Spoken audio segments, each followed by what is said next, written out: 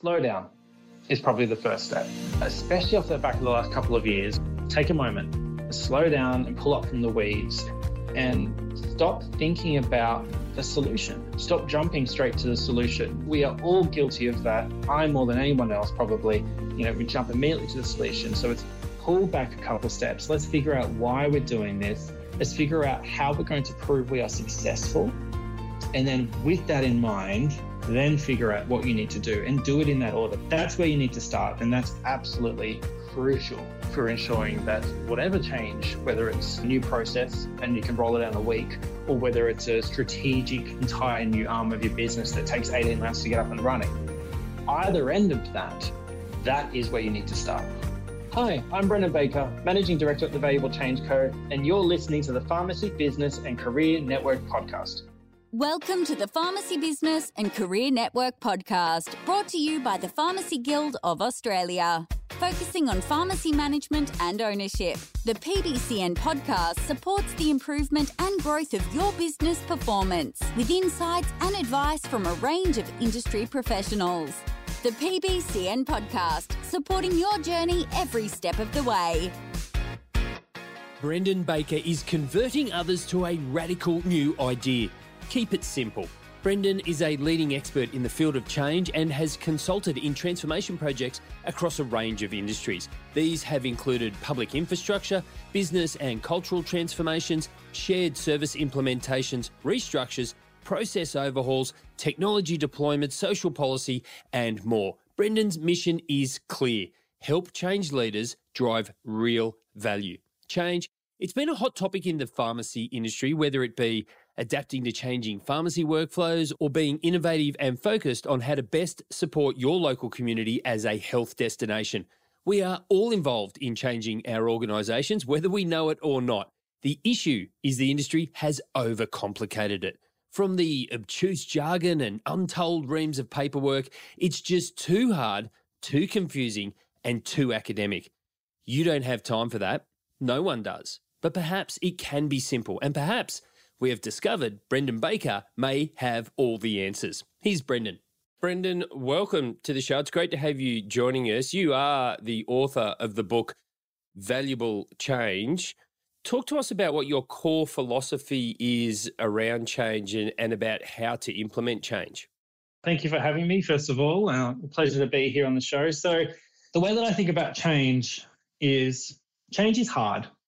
Change by its very nature is full of friction, it's full of fear, and it's hard. And so if we're going to do it, then we should make it worthwhile. And then we should make sure that we actually achieve what we're looking for out of the end. You mentioned my book, Valuable Change, and that's why I wrote that, because the subtitle in that book is Valuable Change, How to Make Sure Your Change Pays Off.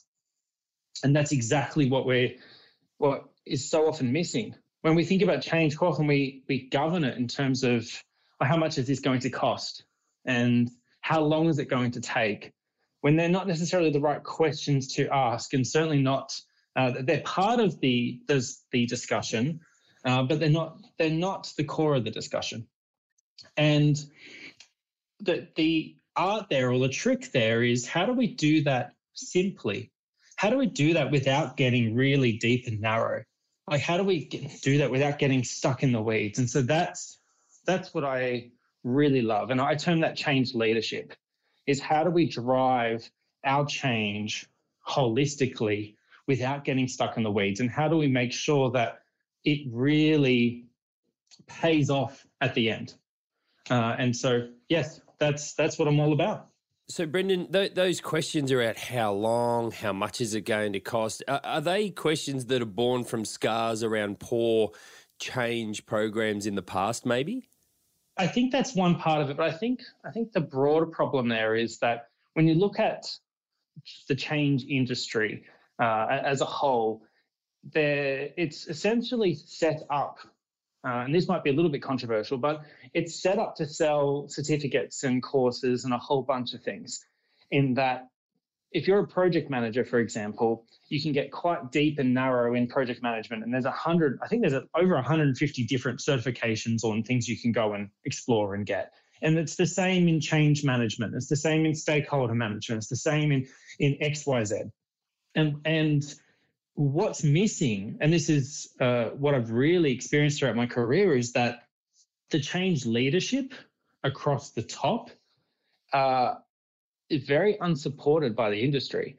Because you're a leader, it's assumed that you know how to run a change, that you know how to drive a change. When driving a change is a little bit different to driving an operational style area, or driving operations or driving BAU, driving a change, it is inherently different because there is inbuilt friction, there is inbuilt resistance, there is that inbuilt difficulty. And so because it's unsupported, a lot of the change leaders are unsupported, they default to what they know. And what they know is how much is this going to cost and how long is it going to take, when there are some better questions to ask. Those are still important questions, don't get me wrong, but they're just one part of a broader picture. And those questions ultimately should come later. They shouldn't be at the front. Well, you speak about there's some inbuilt friction and sometimes there's not a lot of support, or people at the top aren't necessarily qualified or experienced in change and know how to drive it. It sounds like a difficult space to work in. So what inspired you and led you to take on a role in supporting and inspiring organisations to tackle change? And what's been your background to getting to where you are today? I've basically lived and breathed change my entire career. I was admittedly nice and naive through my teenage years, but as I'm sure we all are. But I knew that I didn't want to do the same thing every day. That was the one thing I knew. If you asked me what I wanted to do, I had several ideas, but I knew that I wanted to have inbuilt variety. And so I started my career in project management. Essentially, came on as a graduate at a government department at a state level, and started to learn project management. Begged and begged, please give me my own project. I want to cut my teeth. I want to do this. I can do this. They gave me a tiny little project, and I made every mistake under the sun. Earned some very clear and immediate scars, emotional, career style scars through that. But ultimately delivered the project, and then asked for another one. And I was essentially hooked initially. And so project management was really where I got my stripes and scars. And the first half of my career has been not just projects, but we're talking, essentially it grew and grew. It was bigger projects to the point where I was leading restructures and we're leading transformations. And essentially very, very rapidly grew in scope in terms of what I was starting to lead there. And during that time, I wore basically every hat there is to wear in the change arena. It wasn't just, when you think of a project manager, it wasn't just project management. It was program management. It was the leadership. It was the risk. It was the support. It was the systems. It was almost anything in that whole space. I've done it.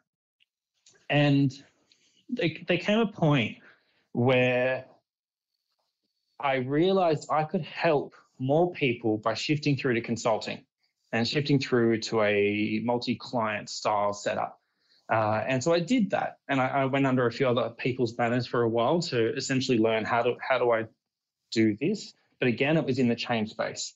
It was in organizations that were transforming, that were doing strategic change. And then through all of that, there was a clear pattern. And that's the pattern I've already alluded to here, that there's a lot of support and there's a lot of rhetoric and methodology and tools and all kinds of things for people that are in change. But there's not a lot of support for the people that are leading change. And yet my experience across all of those different projects, programs, various types of change, where that was the change leadership that so often not necessarily caused it to fail, but certainly was the crux point as to whether or not it was successful or not. And that was a key concern. And so I founded the Valuable Change Co. to essentially try to help change leaders drive more valuable change in that space. But there's been an interesting side effect that's come out of that, and I think this would be interesting for the listeners, is that what I've started to find is that a lot of the principles from the medium and large style change and working with change leaders in those kinds of realms, I started to see that a lot of the principles actually apply to what I call almost everyday change leadership, because the pace of change is increasing quite dramatically. And I mean, anyone that's been through the last 2.5 years can certainly attest to it. And it's those, what are the key principles that we can pull out of some of these broader ones and apply them to our more operational, more everyday, more even BAU style change, with this idea of embedding that continuous improvement, continuous learning, continuous innovation through down into our teams as well. If we say the word change or the phrase change management, some connotations come to mind. People who have views, they're quite quick views. They might be really positive, but a lot of the time it scares people. They might have had negative experiences in the past. I wanted to get something out of the way fairly early, or to be fairer, probably set the scene for the rest of the chat, because often when we talk change, it sounds big and scary and hard and expensive. And to be fair, a valuable endeavour and definitely important, but people still have work to do. As you said, their normal BAU, their normal role, and they don't necessarily have, like you said, in those large organisations, a full-time dedicated HR or change manager to help them drive the necessary change in their organisation. But for small business owners, how do they begin and tackle the big change beast? Or am I on the wrong track? Is it even as big as we think it is in our heads sometimes? Change is full of fear. And I mentioned that earlier. Change is hard and it's full of fear. And so we do have this natural tendency to go, oh, this is scary. Right. And the truth is, it's scary because it's unknown, and it's scary because there's probably unnecessary complexity baked into it. I mentioned earlier on my mission around helping change leaders drive more valuable change. I actually have a secondary mission, and that's to fight unnecessary complexity. So it's really about driving back towards simplicity. So bringing this, making this really, bringing this back in and answering that question, how do small business owners tackle the change beast? And I tend to think of change in terms of ripples, and I would encourage your listeners to do the same, in that change naturally ripples out the same way that almost any other human interaction ripples out. A little example I like to give here is if you go to a restaurant and the server that is serving you is sarcastic and rude and obnoxious, it has a negative influence and effect on your restaurant experience. And that's essentially that ripple effect through, right? But what's interesting is it may not have been the server that was having the bad day. It may have been the restaurant manager or the store manager that was having the bad day, and that rippled through to the server, and that rippled through to the customer. And it's a really simple example, but I've seen that exact same ripple flow happen on a $200 million program where the executive didn't get the core right. That flowed through into the teams, and that ultimately flowed through into the broader stakeholder groups and their end clients, and the entire thing fell over. All right, so when we're looking at change, we need to think about it in terms of ripples. And the first ripple area is your change core. Now, I'm not going to delve into all of the ripples in depth because that probably will take more time than we have. But I'll give you a really, really high level view across all three ripples. The first ripple area is what I call your change core. And in it, you're answering three very, very important questions. I call them the three valuable questions. And so if we're looking at change, no matter if you're a small business owner or you're driving a massive transformation or anything in between, you need to be answering these questions up front and doing them in this order. The first one is, why are we changing, or why are we doing this? That flows into, how will we prove success? i.e., how will we actually prove we achieved the why? And then finally, what exactly are we doing? And you need to answer it in that order. Too often I see this whole idea of, oh, there's a shiny thing. let's find a reason why we need that. Let's find a reason to incorporate that into what we do. And so that's starting with the what. And that's not what we want to achieve. If you want to achieve change that pays off, then you need to start with the why, translate that through into what success looks like. How are you going to actually prove you achieved the why? And then finally answer the what. It's extremely simple. And yet it's extremely effective. And to give you an example of that, I use that in my own business. But I was having a coffee yesterday with a really small startup NGO, and they had a reasonable why. But what I did, ask them the 3 questions, and there were immediate insights that started to fall out. So that's exactly what I would encourage anyone that's looking at any kind of change. It doesn't matter how small, medium, or large. Answer those 3 questions and actually take the time to connect them together. You can actually, put them on a board, draw 3 columns, put them on a board and connect them in. And that I find really, really beneficial. And that builds a nice, clear core. And that helps you exclude things that you don't need to do. Because there is this tendency to go, all right, well, let's start with all the things we need to do. And you start listing them off. But when you start with the why and you figure out how you're going to prove it, number 1, it tells you the things you don't need to do. And then number 2, it tells you the things that you're missing, because not everything that you immediately think you'll need to do won't connect back in. So got to start there. The second ripple out is building momentum within your teams. And I think we'll touch on that a little bit later in this conversation. And then the third ripple out is how do we leverage influence and connection across our clients and across our broader stakeholder groups, which at a really high level, it's really about how do we create better connection within our clients and use that connection to our advantage. Look, so they're the 3 ripples that we need to be thinking about change in. And it's really, really is quite simple. It doesn't need to be deep and complex and whatnot. As I said, that change core is 3 columns on a whiteboard and half an hour of your time. And yet doing that saves you months on the back end as a minimum.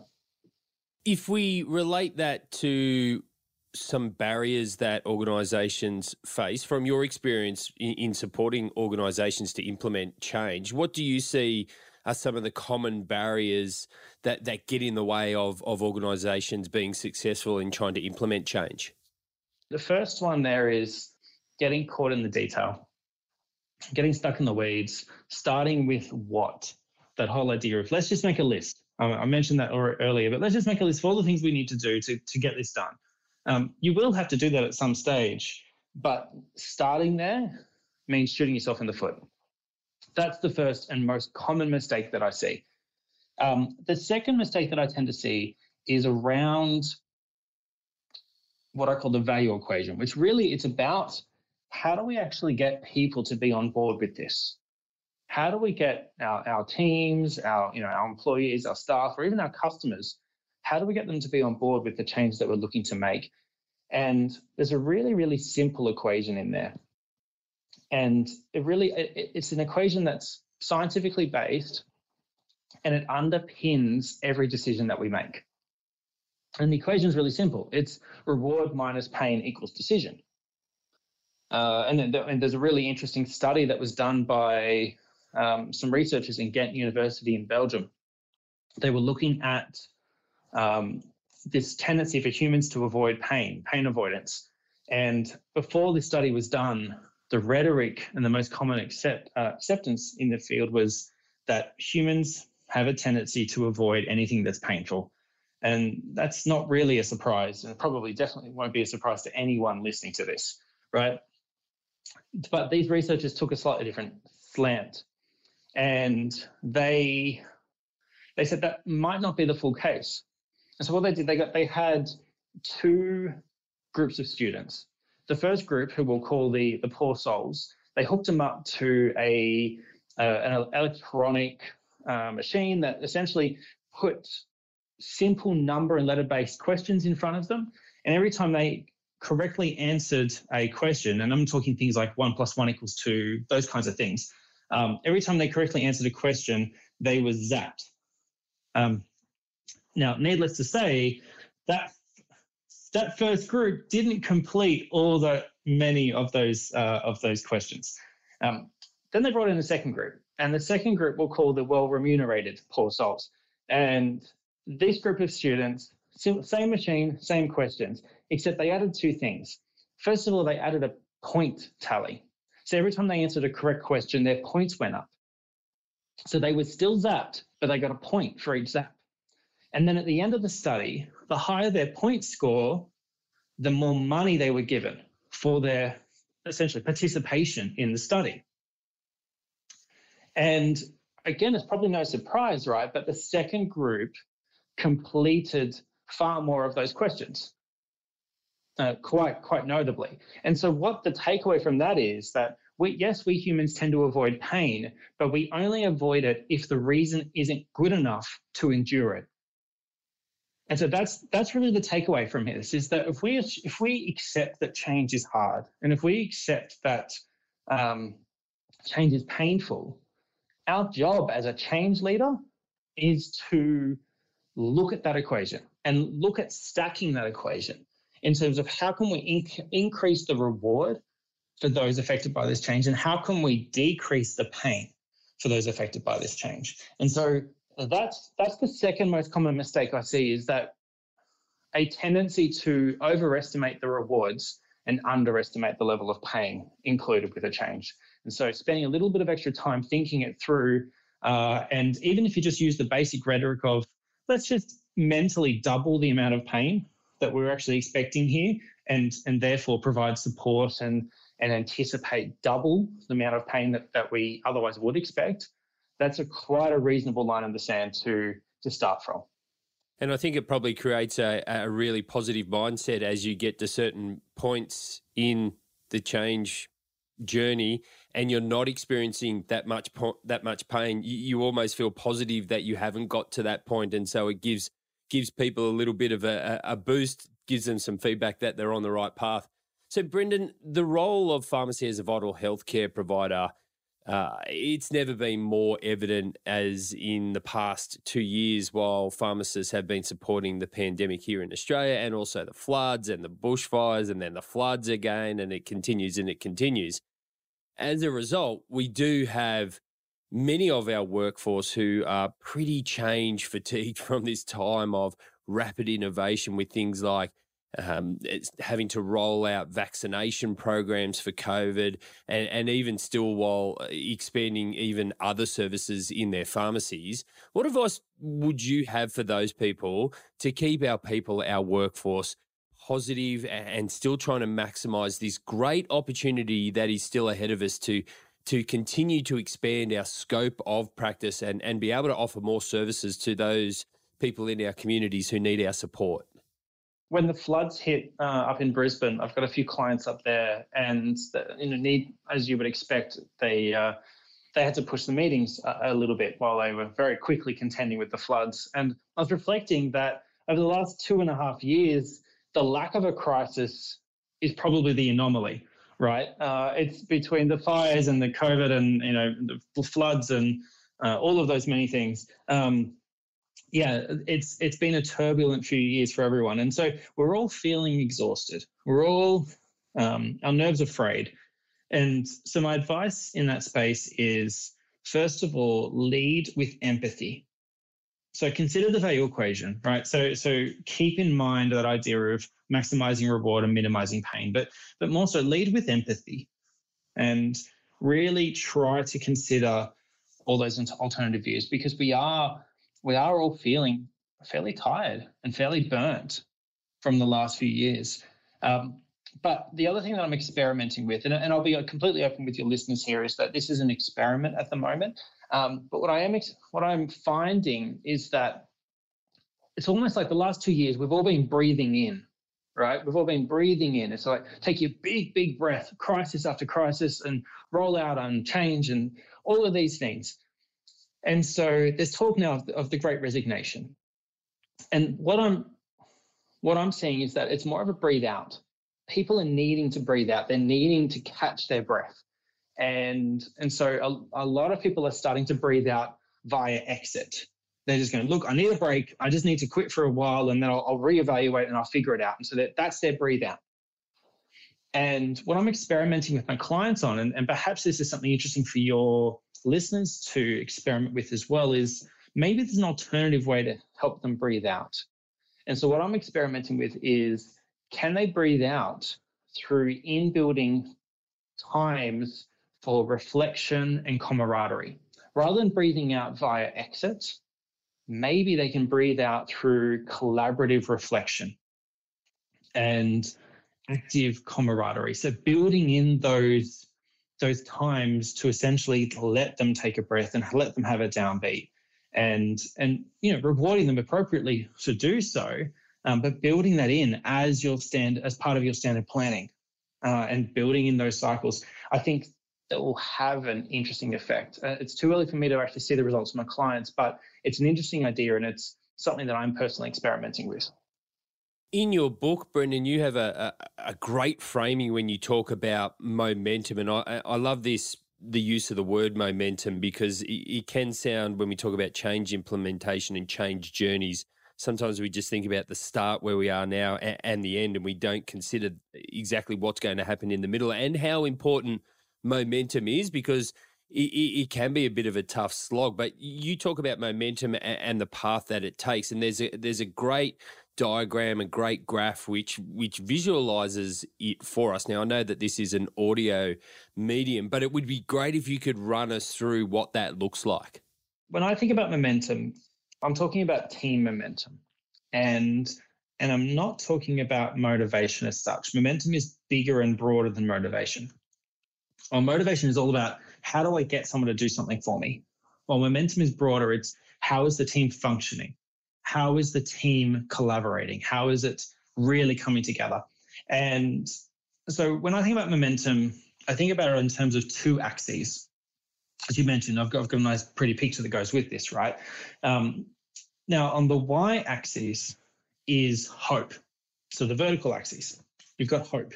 And when I say hope, I'm talking about an optimism for the future and an optimism for that individual's own position, not job, but their own personal role in the future. And that's hope. And then on the x-axis, the horizontal axis, we've got energy.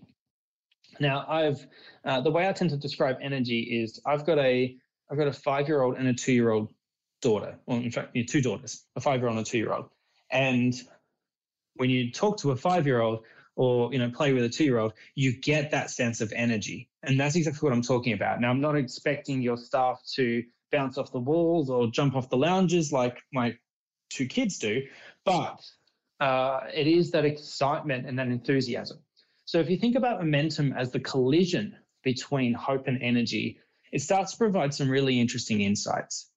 And it's not a straight 45-degree line between the two. It's not as one increases, the other increases. What it is, it's actually a line that leans towards hope before it leans over to energy. You need to be increasing hope first. And that's why you can't motivate, or rather you can't use motivational strategies, things like empowerment and mastery and elements like that.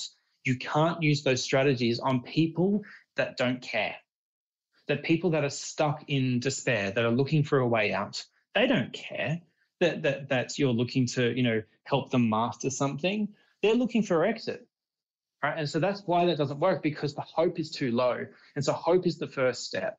And so when you think about it in terms of, okay, we build the hope first and then we lean over energy, I've found there tends to be 5 stages within there.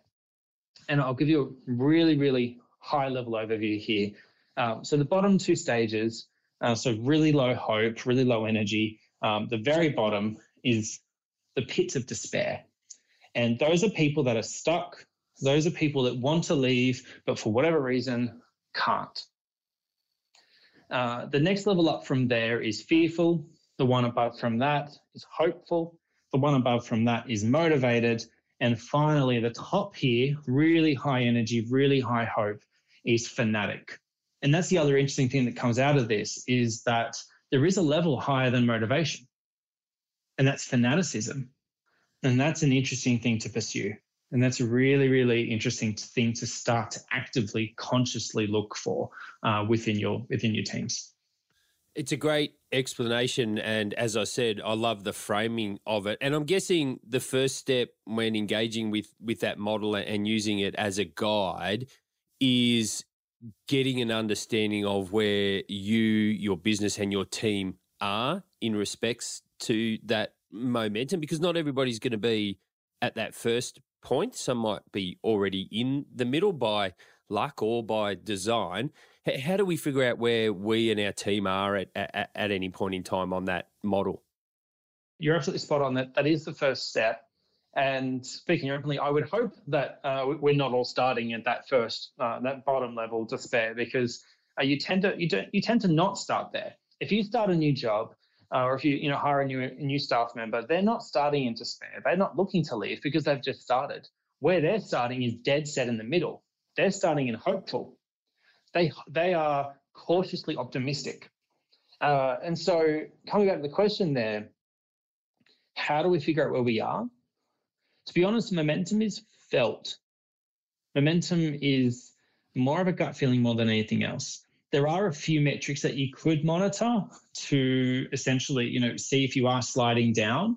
But when you're towards the top end, the metrics fall away.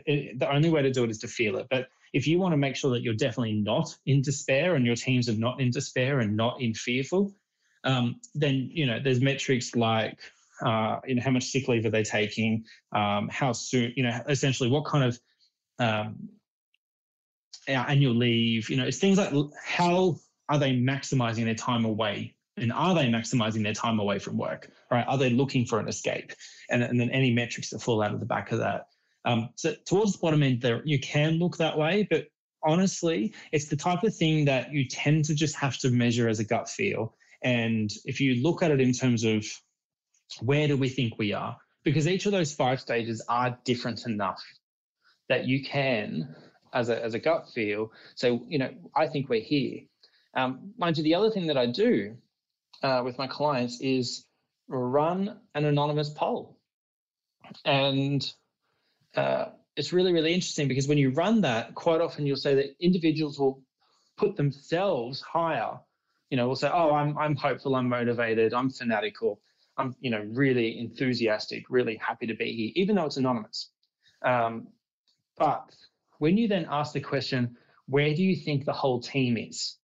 I think that's where you start to get the more accurate answers, because there's probably a greater courage, a greater willingness to be a little bit more honest when it's not personified, when it's a group style thing. So look, if you want to build metrics into it, that's the way to do it. You can just go and ask them, and ask them in such a way that there's no penalty involved. So anonymous and asking based on a group and things like that. But otherwise, it's really about just feeling that momentum and actively being aware of it. You mentioned the ability to bring people along on the journey, and that momentum is felt, it's not seen. In a pharmacy, we know it's not just the pharmacists who own the business that drive that business. It's a team approach to achieving any form of change. Despair and being fearful sound like really bad stages, rightly so. If someone thinks they are at those levels when they look at their business and their team, how do they engage and bring their team along so that they can feel the progress from moving away from being fearful to hopeful? I'll give you a really, really quick summary in here. So if you're reading that your teams are stuck in the pits of despair, or if that you're picking up really strong levels of fear, first of all, you need to give them an excuse for hope. We humans don't like to change our minds. Once we've made up our mind, we need a fairly good reason to change that. And so someone that's in despair, they've written off your business. They're going, look, I don't like it. It's not working for me. I'm just actively looking for a way out, or I can't leave because I need the income, or it's my nearest business, or whatever the case may be. They want to leave, but they can't. So you would have to give them a physical excuse. you would have to change something quite notable for them to help pull them out of that pit of despair. And essentially, it's an excuse for hope. You're essentially planting a little hope seed, right? And when I say something physical, could be something like moving them to a different office, giving them a new role, reevaluating something. It has to be a fairly notable shift for them personally. That would create a new sense of hope. But you're not going to see it. You will not see it. You will be met with immense level of cynicism and, almost a complete disregard. But you are essentially planting that seed. Then let's say you move up to fearful, or you've got a team that's descended down and they're feeling really fearful, perhaps a little burnt out. What you can do in there is you need to focus on normalizing success, normalizing failure, and normalizing reflection. So giving them the ability to succeed without penalty, which sounds weird, right? Surely we would celebrate success, but especially within Australia, we're all a little guilty of tall poppy, right? So being consciously aware that we're not cutting down standout achievement within our business. And then also looking at failure and letting them experiment and encouraging them to experiment. And you only get that by normalizing failure, because we're not always going to get it right all the time. And then finally, normalizing reflection, allowing them to come together and learn from each other. And not only just allowing them, but creating the space and encouraging it. That's what I'd be looking for to help address the fear. Some great advice, great framing, great directions. Across the board, are there any other strategies that you can share with people that they can employ to help them level up from those initial stages? And this might be one of the last points I think we touched on today is let's look at the other end of that momentum path real quick. Let's look at what's above motivated, that level of fanaticism. And so when I talk about fanaticism, I'm talking the people that camp out overnight to get the latest iPhone. I'm talking the people that used to dress up at midnight launches to get the latest video game or Harry Potter book or whatnot. Like, that's fanaticism. And you can't necessarily expect that kind of fanaticism from your staff. I mean, I've certainly seen it. I've seen staff wear swag and really love that, but that's the exception, not the rule. But what you can do, and what fanaticism is more about, is getting people talking about you. And it's not just even within your teams, but it's also within your client base, your customer base, is how do you get people talking about you? And I've tended to find there's two key principles or two key elements that you need to have in place to get people talking about you. The first is you need to create a sense of belonging. You need to help them feel that they are part of your endeavor, that they are part of that bigger whole. And then secondly, you need to create what I call positive disruption, is you need to essentially give them something to talk about, because they're not going to talk about you unless there is something interesting to talk about. So give them something different, give them something new, that positive disruption, and really start to look at essentially giving them ways to make them look like they are really well informed, that they are interesting. And so you're doing something interesting, which they can talk about, which then makes them look interesting. And that's the whole idea between positive disruption. So if you achieve that belonging and positive disruption, you can start to strive towards this level of fanaticism, both within your teams, but even broader within your customer base. So much great advice, Brendan. Maybe to tie it together to help people take that first step. For those that are listening and they feel inspired and they want to get started soon, what's one piece of advice you would give them to get them to take that first step? Slow down is probably the first step, especially off the back of the last couple of years. It's take a moment, slow down and pull up from the weeds, and stop thinking about the solution. Stop jumping straight to the solution. We are all guilty of that. I more than anyone else probably. We jump immediately to the solution. So it's pull back a couple steps. Let's figure out why we're doing this. Let's figure out how we're going to prove we are successful. And then with that in mind, then figure out what you need to do and do it in that order. That's where you need to start. And that's absolutely crucial for ensuring that whatever change, whether it's a new process and you can roll it out in a week, or whether it's a strategic entire new arm of your business that takes 18 months to get up and running. Either end of that is where you need to start. Brendan, great chat, very insightful. If people want to learn more about you and the work that you do, keep the conversation going, maybe grab a copy of the book, what can they do? Where can they go? I'm at valuablechange.com and the book is Valuable Change, What You Need to Know to Ensure Your Change Pays Off. The book is available however you want to consume it. You want it an ebook? Cool, it's there. If you want it paperback or hardcover, it's there. If you want an audiobook, which is my preference, I'm the type that will pop it on during the commute. I've also released an audiobook. So however you want to consume it, rock and roll. It's Amazon, it's Google Books, it's wherever you want. But if you want to find me, I'm at valuablechange.com. I do have a weekly change leadership newsletter, the Change Leader Weekly. I'd encourage you to jump on and sign up.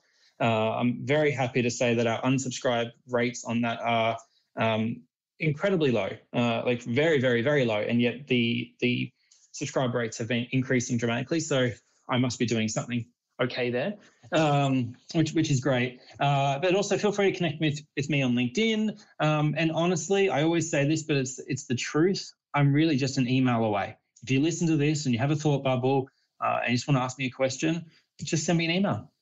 Lots of resources, lots of connection options. Can't ask for much more than that. Brendan Baker, Managing Director at Valuable Change Co. Thank you so much for coming on the show and inspiring us to make positive change in our businesses. Absolutely, my pleasure. Thank you for having me. What an insightful conversation with Brendan. I truly hope you took something out of that chat, some key things that you can take away and back to your pharmacy. The Guild has a number of resources, including the Framework for Change document that outlines 9 key pathways for change in your pharmacy. To find out more, visit guild.org.au, or for more from Brendan, visit his website at valuablechange.com. I've been your host, Daniel Oyston, and you've been listening to episode 95 of the PBCN podcast. The PBCN podcast, supporting your journey every step of the way. For more resources, to access support or advice, or to view this episode's show notes, visit guild.org.au.